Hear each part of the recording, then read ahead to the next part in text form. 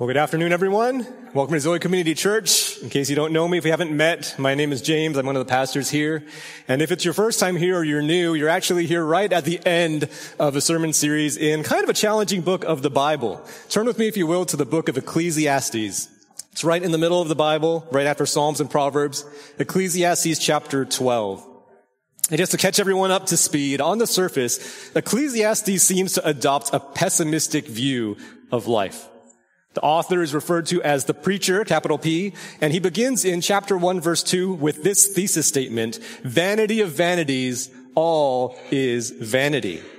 And if you are in chapter 12 with me now, if you look at verse 8, which was the last verse from last week's passage, it says the exact same words. Vanity of vanities, all is vanity. And this refrain of his bookends his writing, apart from today's epilogue. The word translated vanity here is the Hebrew word hevel, which you all know well by now. It means vapor or smoke or a breath. It's something that's here now and gone in a moment. It can't be grasped. And the wise preacher has said over and over in 12 chapters that all of life is hevel. 12 chapters that question the apparent meaninglessness of life, including wisdom and work and wealth. Pleasures and folly have both been weighed in the balances and found wanting.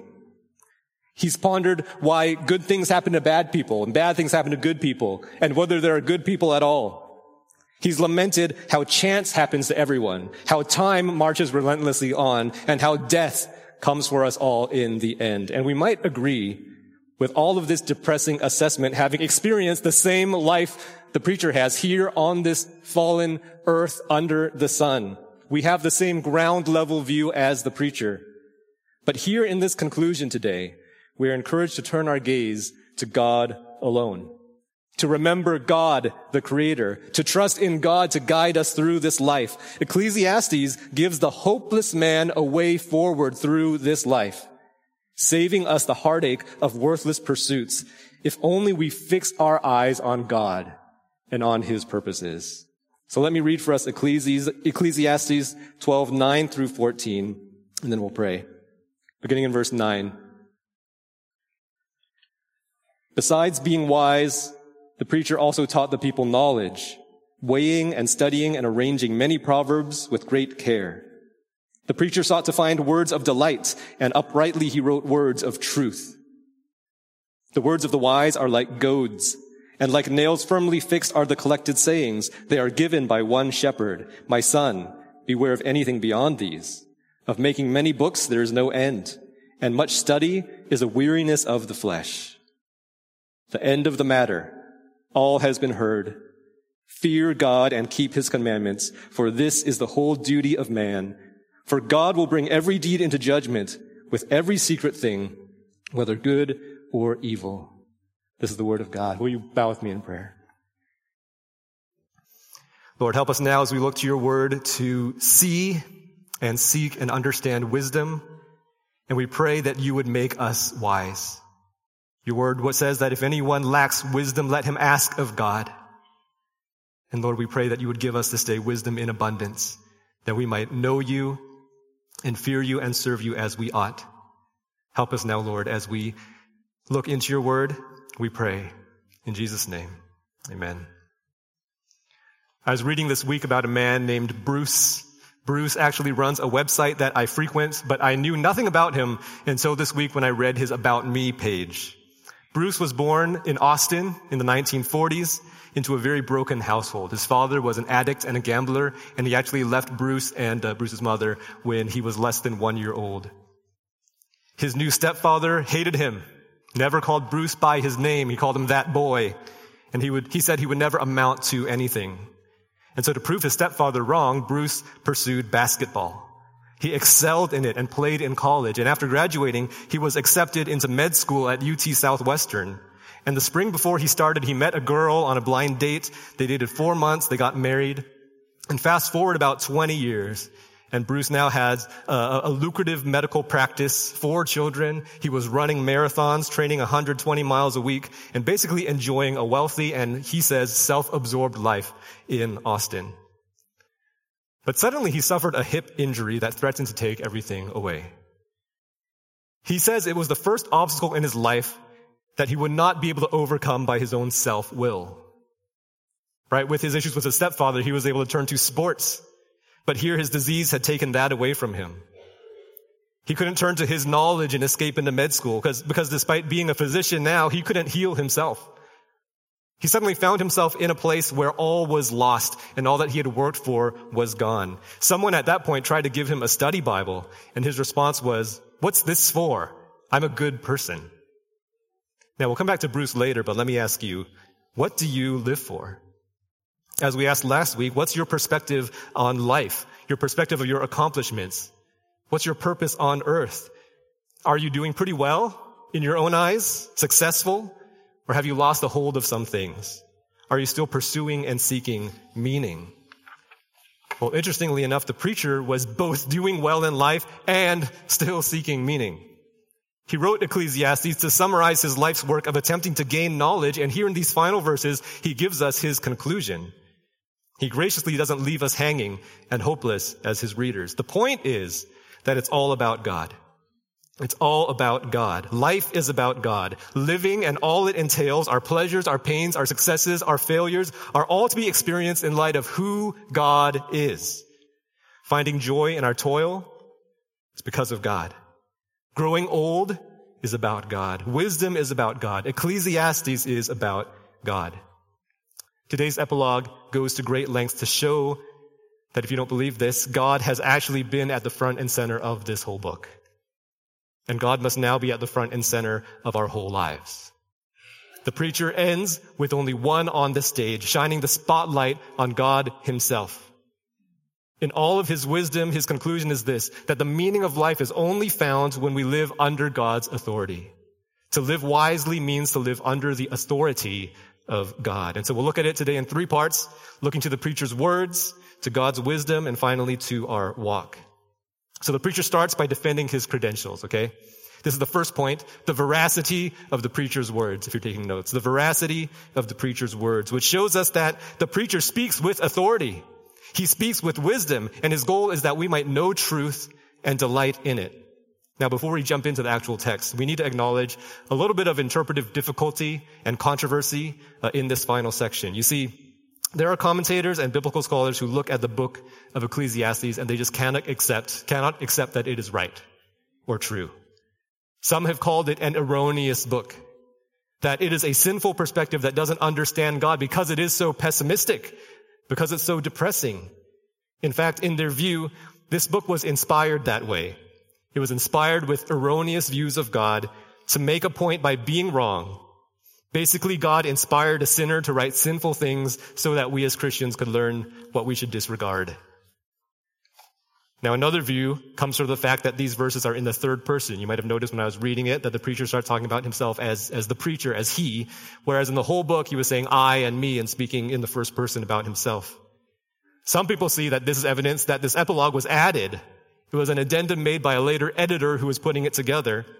And since this conclusion is so much more positive and God-centered than the rest of the book, they say, that the author must have been just so misguided, the author of the Ecclesiastes, that an editor had to step in and add this paragraph to make the book more orthodox so that it could be included in Holy Scripture. This is what some commentators, some scholars believe. There are schools of thought going down this avenue. But here at Zoe, we believe and teach that the whole Bible is the Word of God. The Word of God is inspired and authoritative. It is true and it is useful, the whole of it, for the believer to know God, to understand His plan of salvation from the beginning, to learn how to righteously live before Him. So we're going to come at this passage with the same perspective we have been all along, that Ecclesiastes as a whole is a true and honest book. It's an honest look at life, and it is, in its entirety, God's wisdom for us. And I believe that this epilogue is written by the preacher himself, and we must allow him to conclude his own work for us. And if we listen, I think we'll actually find that he reveals the intent of his book. He'll describe what he wants us to do and how he wants us to take it, how we're to live in light of all the things that he's said. And so starting in verses 9 and 10, the preacher argues first that we can trust what he has said because he is wise and because it's true. It's almost like he's acknowledging that he's said some pretty crazy sounding things so far, might not be accepted in the future, but he presents his resume then. establishing his authority and wisdom by describing his accomplishments. Look at verse 9. He says, besides being wise, the preacher also taught the people knowledge, weighing and studying and arranging many proverbs with great care. The preacher sought to find words of delight, and uprightly he wrote words of truth. These first two verses are like an article byline in the newspaper. It's a description of the author that garners our trust in his credibility, in his ability to write what he has written, and the authority to say what he said.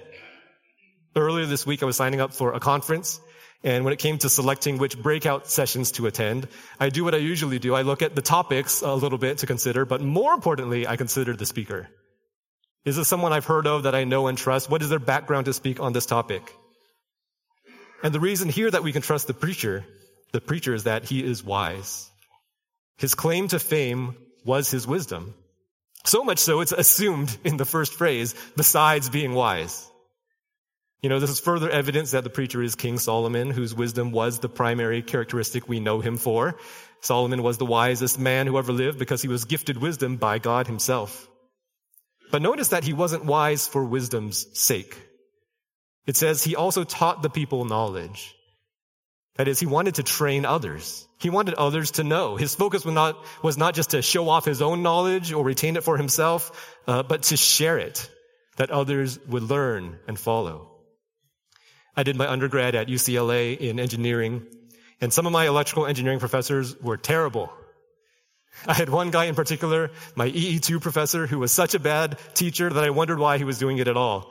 He would come late to class, read off his slides verbatim. He would kind of begrudgingly answer our questions and act like we were insufferable, and then go off in a huff. And I wondered, if he's like this, why is he teaching? And it wasn't just that class. There were quite a few of them, mostly engineering, actually. But then I Googled him, and I discovered that he was the leading expert in his field. He had just published this huge paper on some revolutionary new semiconductor thing. And I realized that he and many like him were research professors. They were there to have their labs funded by the university. And for them, teaching was just this necessary evil that they had to do to receive that money. They were the experts who loved their studies and were pushing the boundaries of the field. But when it came to teaching that knowledge and sharing it with young, ignorant students like me, no thanks. They wanted nothing to do with it. Now, thankfully, the preacher is the opposite. It might seem at first read like Ecclesiastes has just been him ruminating on his thoughts, on his own wisdom and experience, bragging about his accomplishments and lamenting about the transient nature of everything. But that's not what it is. These two verses show us that this is not his private diary documenting his innermost despairing thoughts that was later uncovered and put into the Bible. These verses tell us that the reason he wrote Ecclesiastes was to preserve his wisdom and to educate others in posterity, that we might hear and learn and be wise. And God has preserved it for us in Scripture. So we need to think of Ecclesiastes first as authoritative wisdom from God, written for our instruction, as the Bible says, of the Old Testament Scriptures, because God seeks to teach us something about himself. Now, not only was the preacher a teacher, he was also a collector. This is actually the meaning of the book's title. The Greek word ekklesiastes means the gatherer or the collector. And the end of verse 9 describes him as a collector of proverbs. And it's just like how you describe someone who collects stamps or coins or baseball cards as a hobby. Over time, he's amassed this kind of compendium of proverbs. And as with many antiques, he intends to pass on all its value to future generations. We see him later in verse 12 addressing his son. This is also what Solomon does in Proverbs. My son. He wants to pass this on. My dad collects stamps, but he wants to pass on that collection to my nephew and perhaps beyond. And that's the point of collecting them, their value over time. Part of the value of collecting proverbs is in its being passed down from generation to generation. But if you're a collector of anything, you know that not everything is worth keeping, right? The ability to comb through all the paraphernalia and remove the worthless junk is the mark of a good collector. A good collector cannot be a hoarder. Now, it might sound like the same thing, but they're fundamentally different. The distinction is in the vital process known as culling. Culling, going through to weed out the bad and keep the good. Now, many of you don't know this, but I used to be a wedding photographer. And the worst part to me about running a wedding photography business was not the admin and the sales, not the bridezillas or the mothers-in-law, not the 16-hour work days on your feet without meals, not the guests with cell phones getting in your way. The worst part of wedding photography for me was the culling afterwards.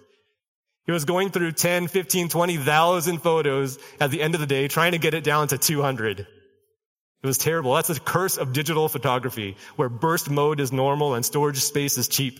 Culling is the hardest work. And if you've gone through your Google Photos, you probably know what I'm talking about. Sifting through all that junk. Well, the preacher knew how to cull his collection. That's what the end of verse 9 is about. He weighed and studied and arranged them with great care. Weighing means to evaluate it in your mind, to consider its quality. Right? Quality assurance is what it is. Methodically testing each proverb to assess its truth and its value.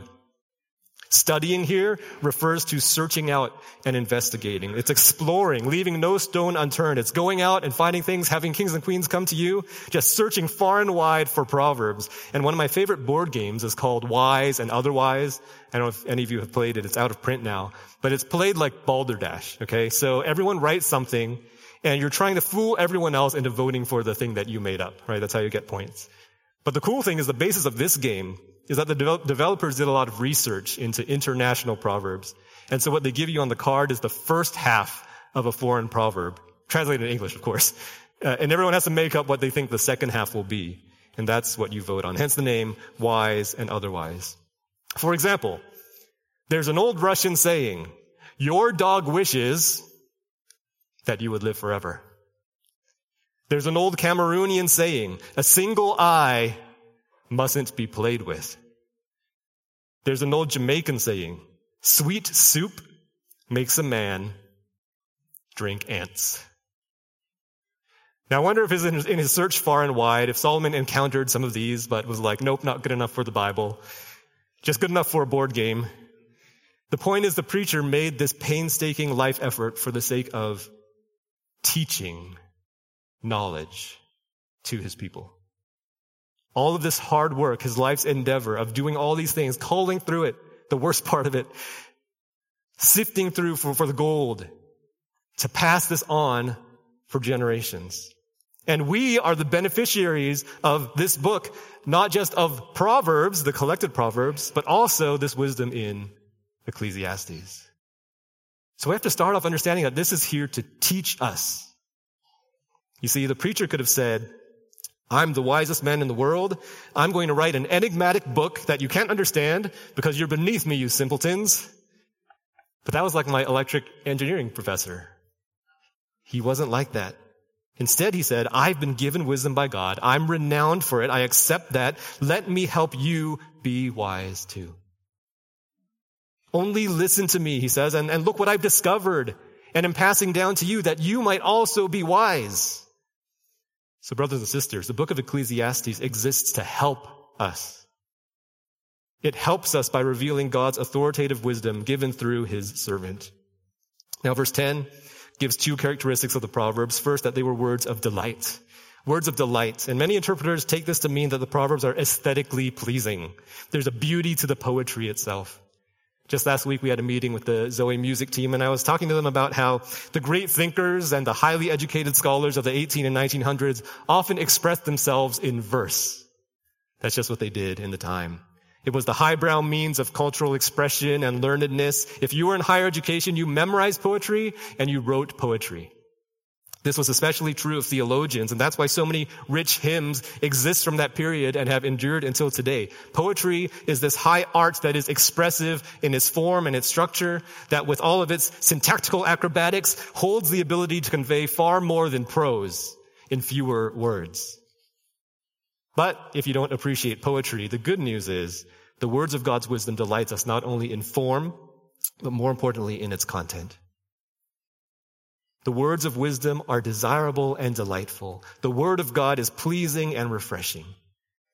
The word of God is a comfort to the weary. It's a balm for the afflicted. The law of the Lord is perfect, reviving the soul. The precepts of the Lord are right, rejoicing the heart.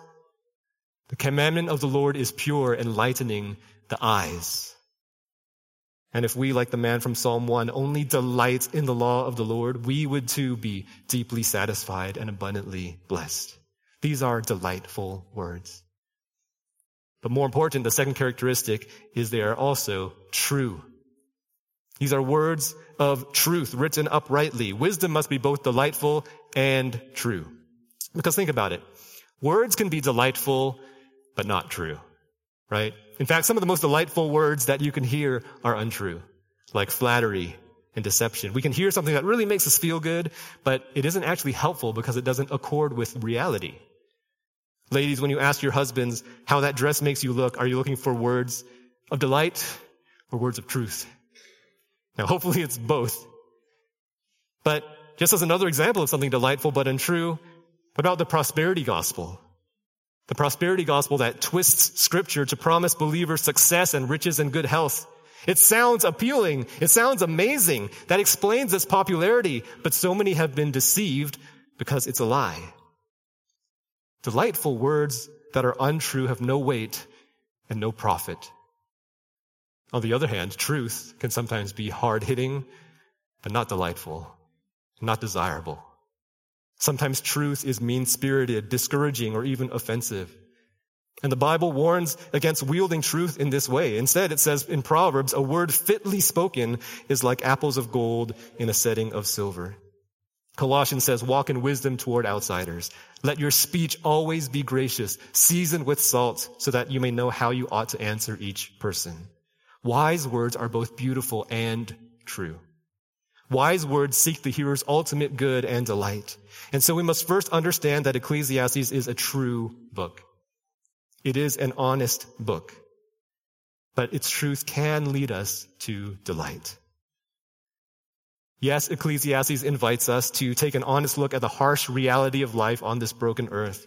But the reason it raises all of these questions is to show that they can all ultimately be answered in God Himself.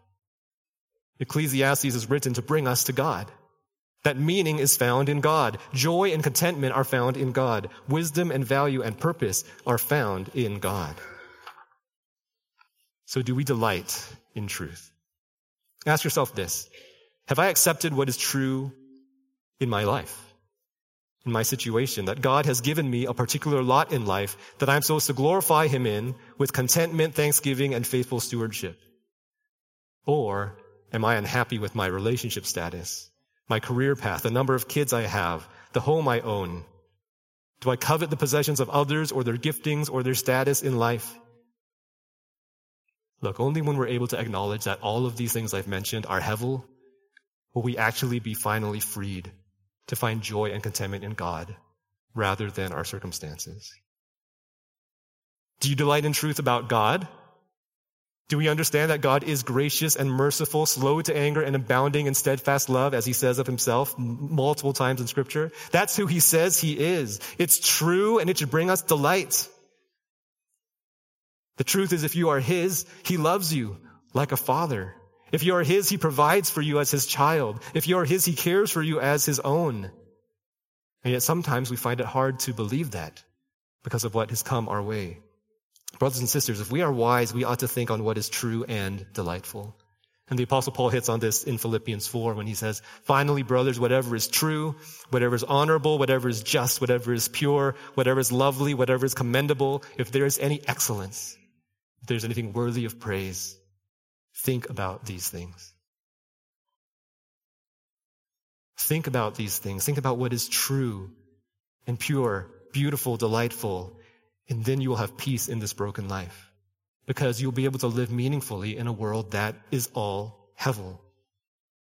When we take the preacher's counsel and receive his knowledge, we will find delight and truth in his words. And so that's the first point, the preacher's words.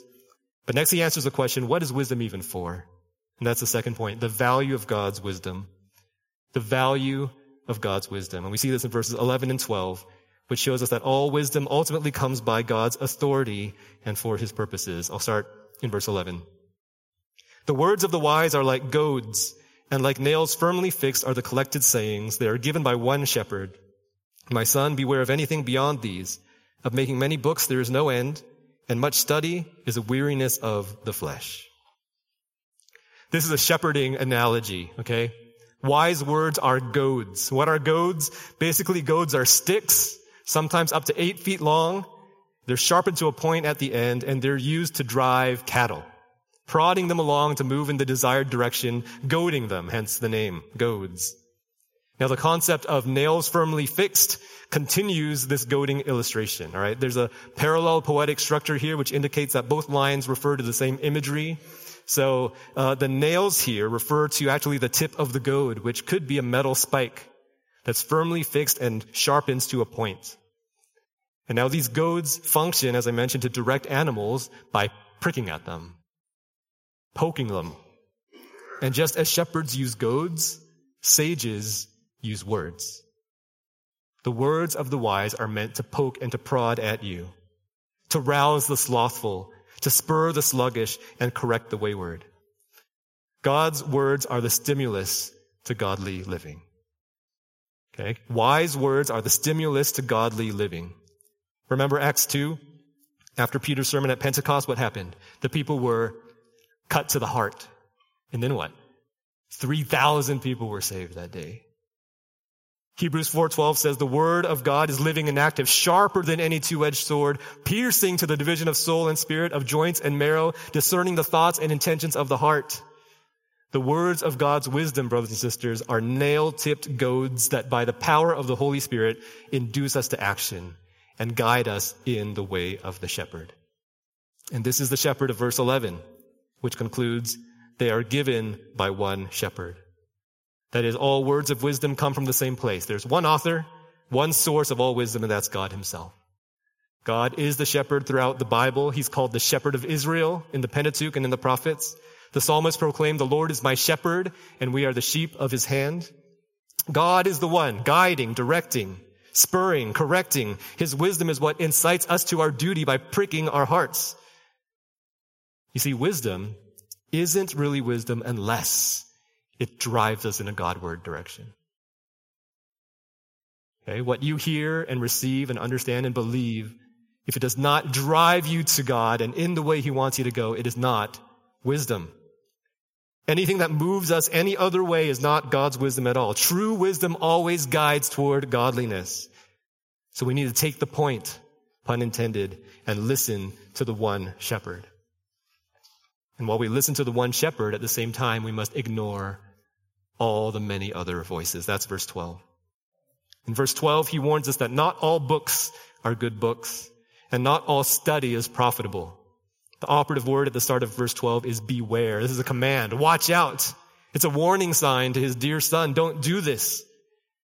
I saw a creepy warning sign online a while back. It's a photo of a sign that's posted in an underwater cave, actually.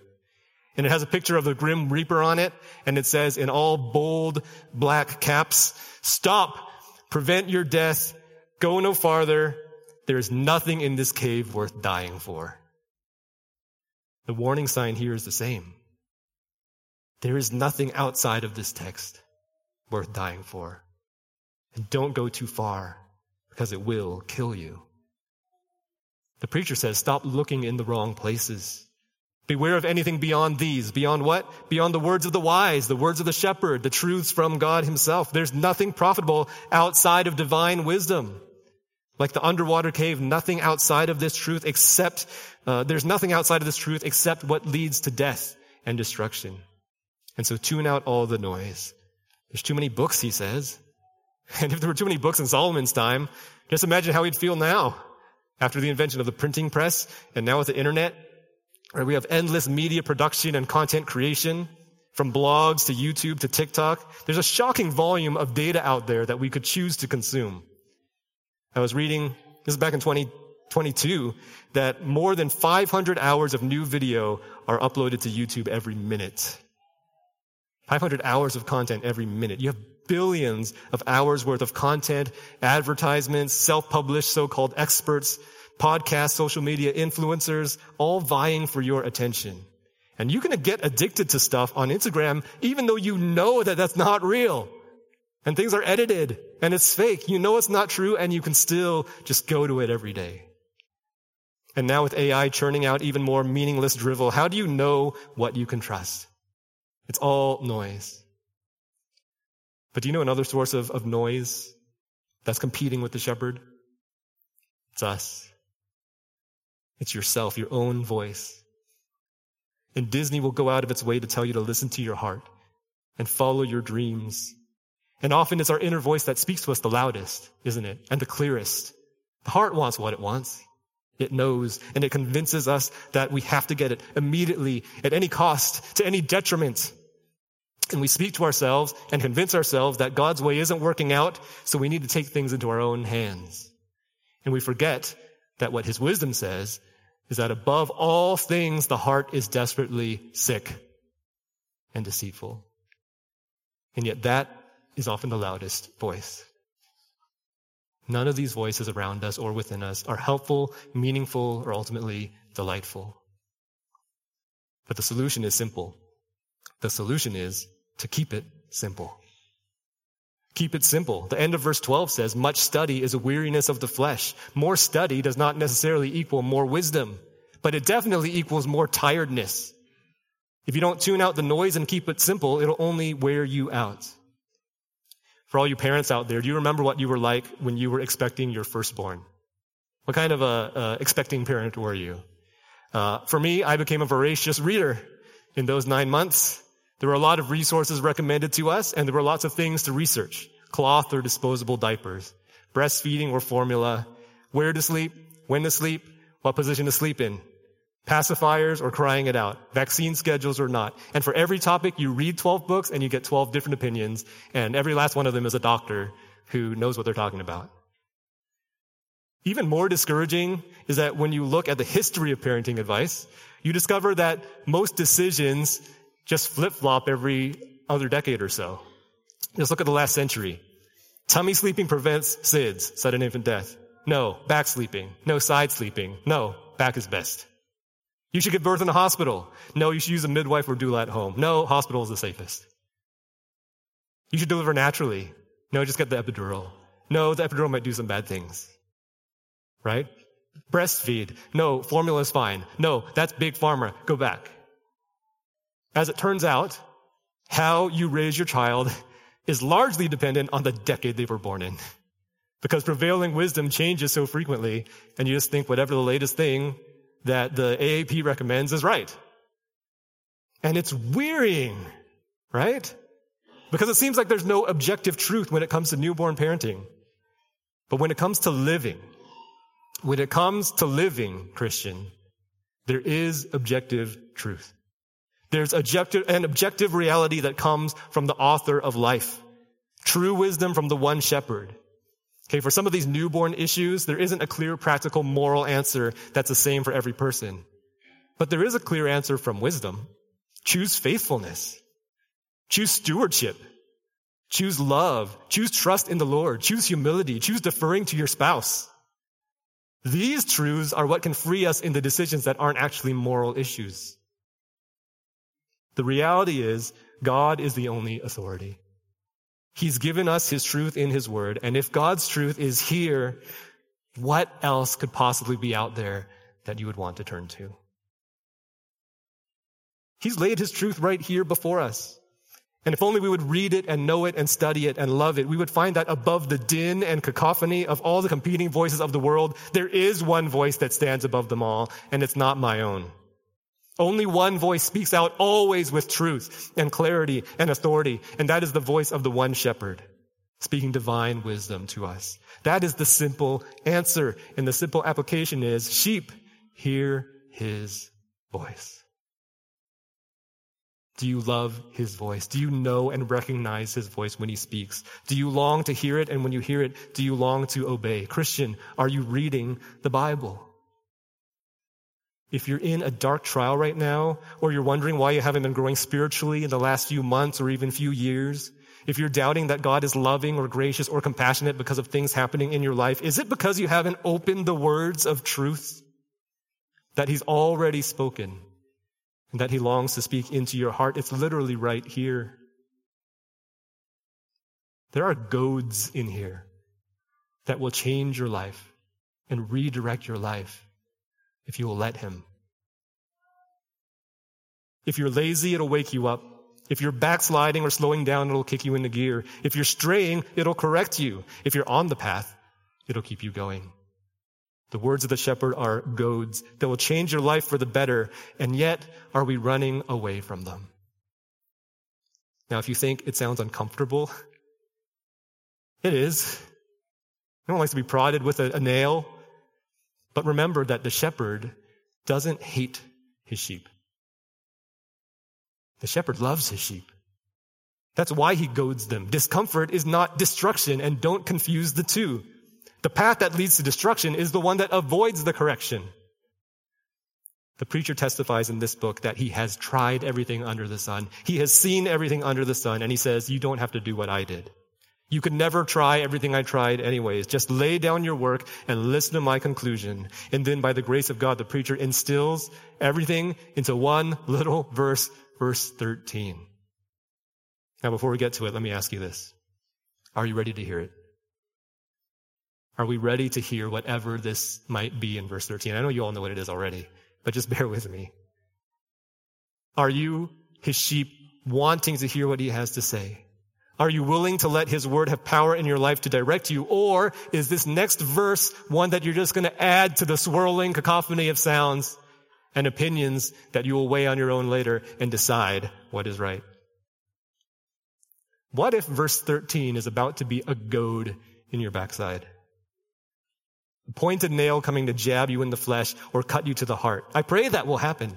But brothers and sisters, if our study in Ecclesiastes ever made you uncomfortable so far, and I know it has at points, that's great. That's what we want for you. That's what God wants for you. It is meant to prod and drive us in the right direction.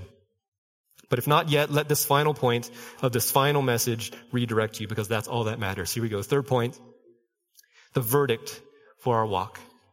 The verdict for our walk. And the last two verses of the book teach us that wisdom means living under God's authority to rule and to judge. So here, verses 13 and 14. The end of the matter, all has been heard. Fear God and keep his commandments, for this is the whole duty of man. For God will bring every deed into judgment with every secret thing, whether good or evil. And that's it. That's the conclusion. Let's look at the end of verse 13 first. The ESV says this is the whole duty of man. The Hebrew is actually even simpler. It doesn't mention duty at all. It says literally, this is all of man. Other translations say this is the whole of man, or this is man's all. This is all mankind. And it means something like this is what it means to be man. This is what it's all about for us humans. It's why we were made. The purpose of human life, the meaning of our existence in the preacher's view, is to fear God and keep his commandments. The point of living is to have a right approach to God, to live life completely under his authority. So first, what does it mean to fear God? In any other context, we define fear as a negative, unpleasant emotion, right? An amplified anxiety or a debilitating terror. But biblical fear of God, as most of you know, is much more complex. And yes, there's a rightful element of fright and dread as we come before an awesome and holy, holy, holy God. But if you look at Scripture, biblical fear overall is a positive quality, even a desirable experience. Listen to these words from the Psalms and Proverbs, just a few selected texts. The fear of the Lord is a fountain of life. Oh, how abundant is your goodness, which you have stored up for those who fear you. He fulfills the desire of those who fear him. He hears their cry and saves them. The friendship of the Lord is for those who fear him, and he makes known to them his covenant. The friendship of the Lord is for those who fear him. The fear of the Lord is a good thing, and it brings good things. The fear of God is the core of our relationship with him and his relationship with us. Fear begins by acknowledging who God is. Psalm 47 says, the Lord, the Most High, is to be feared, a great king above all the earth. Our fear of God exalts him to his rightful place and puts us in our rightful place, which sounds a lot like worship. Worship. And I think that's how God sees fear too, in one facet. In fact, after delivering the Israelites from Egypt, he made a covenant with them, right? And he said, you shall not fear other gods or bow yourselves to them or serve them or sacrifice to them, but you shall fear the Lord.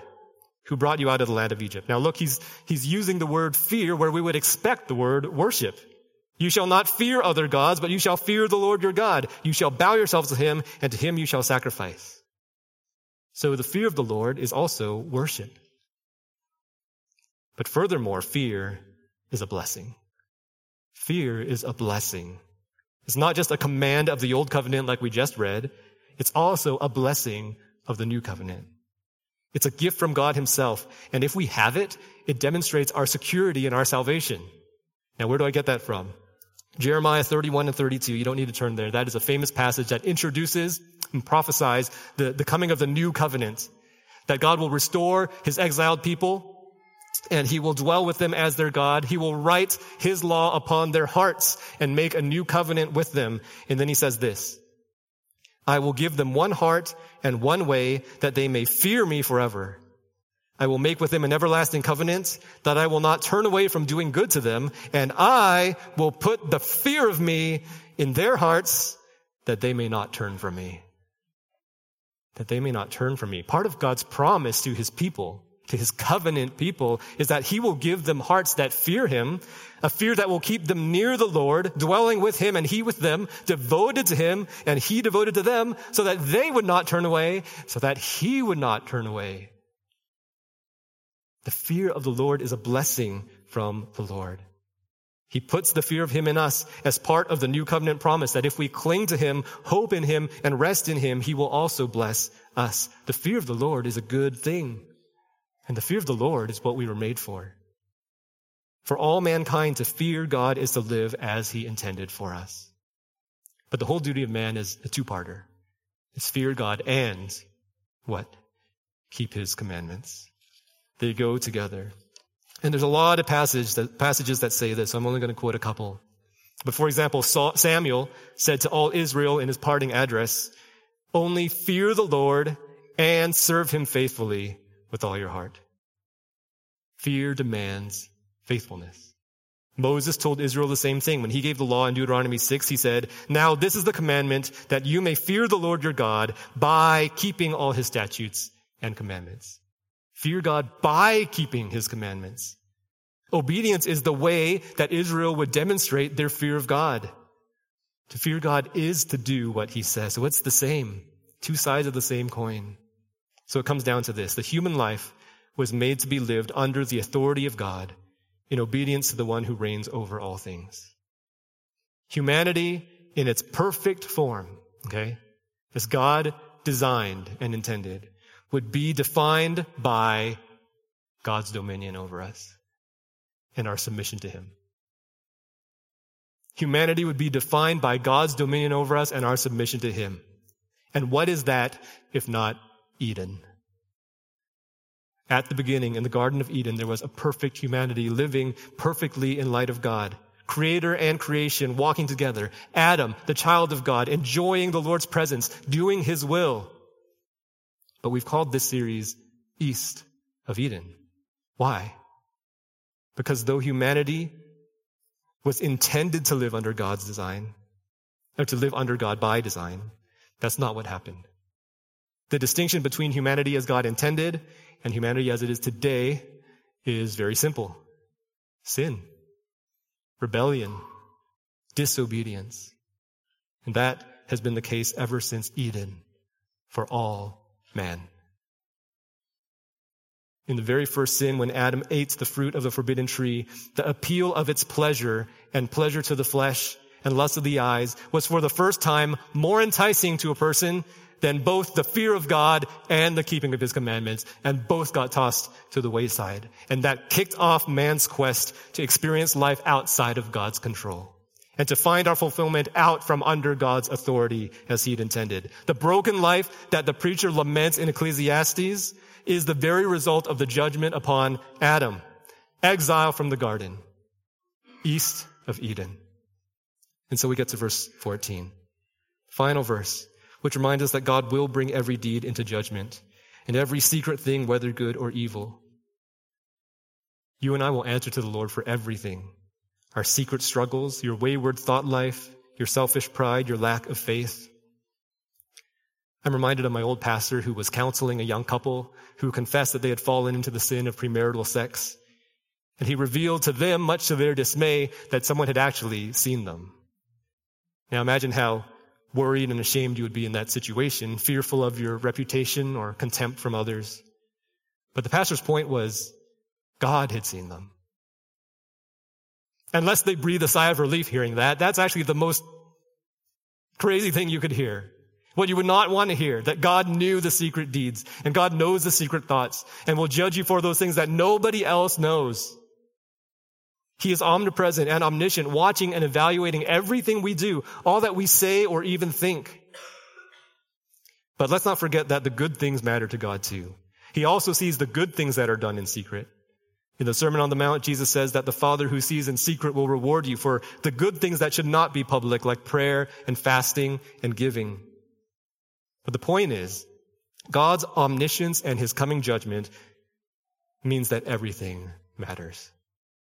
It means that everything matters. This is the opposite of what people think Ecclesiastes is about. Because if God sees all, then everything in life matters. There's a reason to do good because God sees. There's a reason to flee evil because God sees. There's a reason to experience oppression and endure it because God sees. And he will make things right in the end. In a very real sense, God's omniscience is the answer to Hevel. It's the answer to Hevel. Because if God knows all things, okay, think about this. If God knows all things, nothing is Hevel. Every vapor, every breath that has come and gone and blown away from our hands is still held by God. He is still taking that into account. He's still examining it, and you will be accountable for it when all is said and done. Every fleeting reality will be subject to the ultimate scrutiny of a holy God. Because of God's authority, nothing is Hevel. Everything has meaning. That's what chapter 12 is about. Verse 1 of chapter 12 started with the God of creation. Okay, started God of creation and ends in verse 14 with the God of judgment. And this is intentional. On the front end, if there is no creator, there is ultimately no meaning in life. We're just products of random happenstance, so nothing matters. On the back end, if there's no final judgment, then also there's no ultimate meaning to life, because nothing we do is of any lasting consequence. On both ends, though, where God exists at the beginning as creator, and in the end he will come to judge, that makes everything in this life in between meaningful.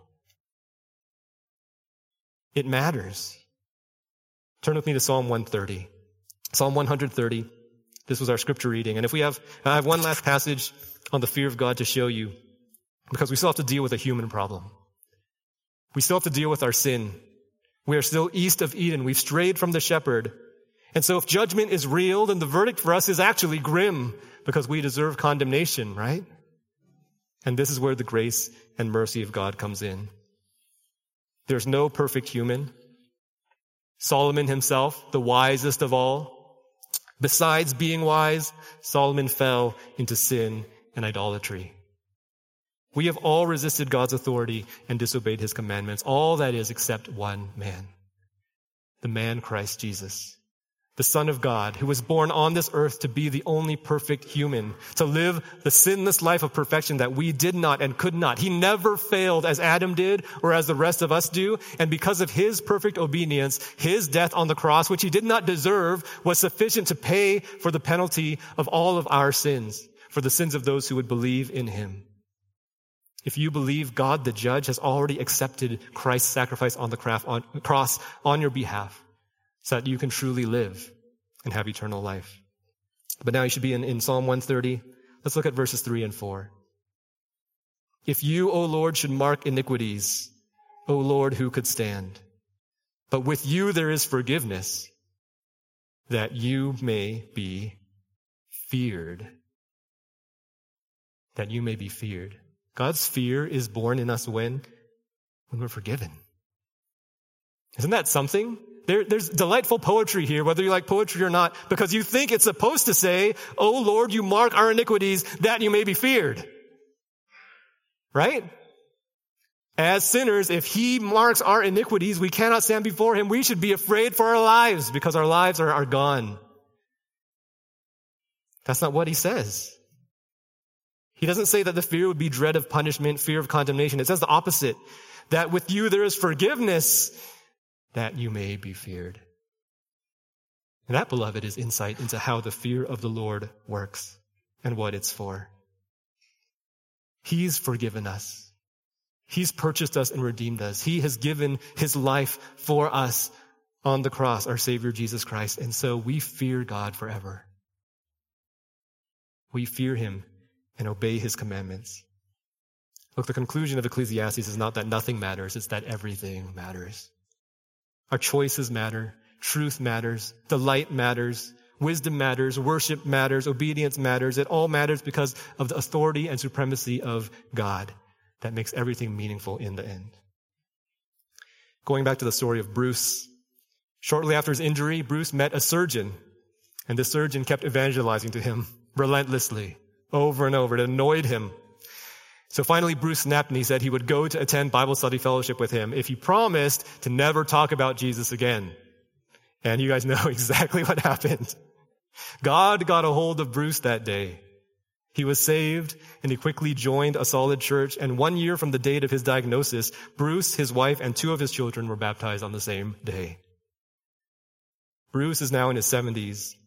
He's only been walking with the Lord for 20-something years.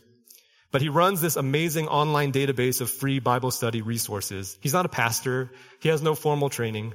But he realized he could shift his medical training in the areas of observation, interpretation, and application when it came to diagnosing symptoms and treatments and things like that, and use those tools to rightly divide the word of truth. Because what is Bible study? Observation, interpretation, and application. That's what he does. So he runs this website. Quoting Galatians 2, Bruce says this at the end of his testimony. He says, "After 24 years of experiencing his sanctifying, transforming grace, I am beginning to understand the liberating truth that it is no longer I who live, but Christ who lives in me. And the life I now live in this mortal flesh, I live by faith in Christ, who gave himself up, that I might live forever in freedom from sin, Satan, and the world." But before we go, I invite you all, no matter where you are, to follow God today, to live his way, perhaps for the first time.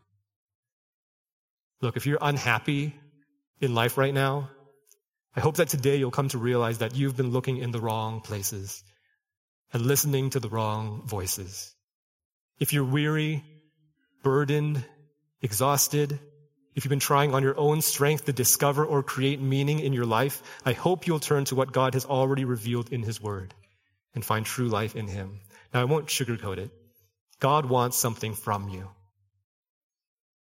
He does. He demands something from you. He wants you to fear him. He wants you to obey his commandments, to trust him and do what he says, to follow him with your whole heart and submit your whole life to him. That's a big ask. But God can ask that from you because of what he's already done for you. He has provided a Savior. He has given his Son, Jesus Christ, whose life, death, and resurrection were for you. If you will believe in Christ for your salvation, confess your sins and believe in him, your sins and its consequences will be removed as far as the east is from the west. Your sins have already been laid on Christ at the cross, and you will belong to God. And that is great news. Look, we're about to close the page on Ecclesiastes. But are you ready to respond and move in the direction that it has called you? Perhaps today is the day. Perhaps today is the day to die to that pervasive sin in your life you've been battling for a long time and to come to true repentance. Perhaps today is the day to stop railing at God and against him, kicking against the goads and what he has in your life right now for you. Stop striving for something better or something former or something new. Perhaps today there's a call to contentment, a call to peace that is found only in God. I'll speak on behalf of the elders when I say we want everyone here to leave this series different. For those who are believers, to be strengthened in your faith and in your resolve to live for the Lord. For those who are struggling, to see that life has a purpose and there can be joy because of God. And for those who are not saved, to come to know this day that there is a way to God and that forgiveness is offered to you today. in this life east of Eden, the only way back to Eden is to submit ourselves back under the authority of God. What was broken by Adam's rebellion against God's authority will ultimately be restored when God is once again enthroned in our hearts and worshiped with all of our being. And so may we live in light of his authority for all of his glory for eternity. Let's pray. Lord, we thank you for the richness of your word and for the truth of your wisdom. And we thank you that even though truth could be goads, sharp, directed, uncomfortable, that ultimately we know it leads to delight because it leads to restoration and walking rightly before you. It leads to submission and sacrifice and worship and service to a holy God. So help us this day, Lord, to respond to these words. We pray that you would cut our hearts and you would discern the thoughts and intentions of our heart with the power of your word and the power of your Spirit applying that word within us. Lord, we long to know you, to love you more, and to live for you, for that is all that matters. Help us to remember and to do that this day. We pray in Jesus' name. Amen.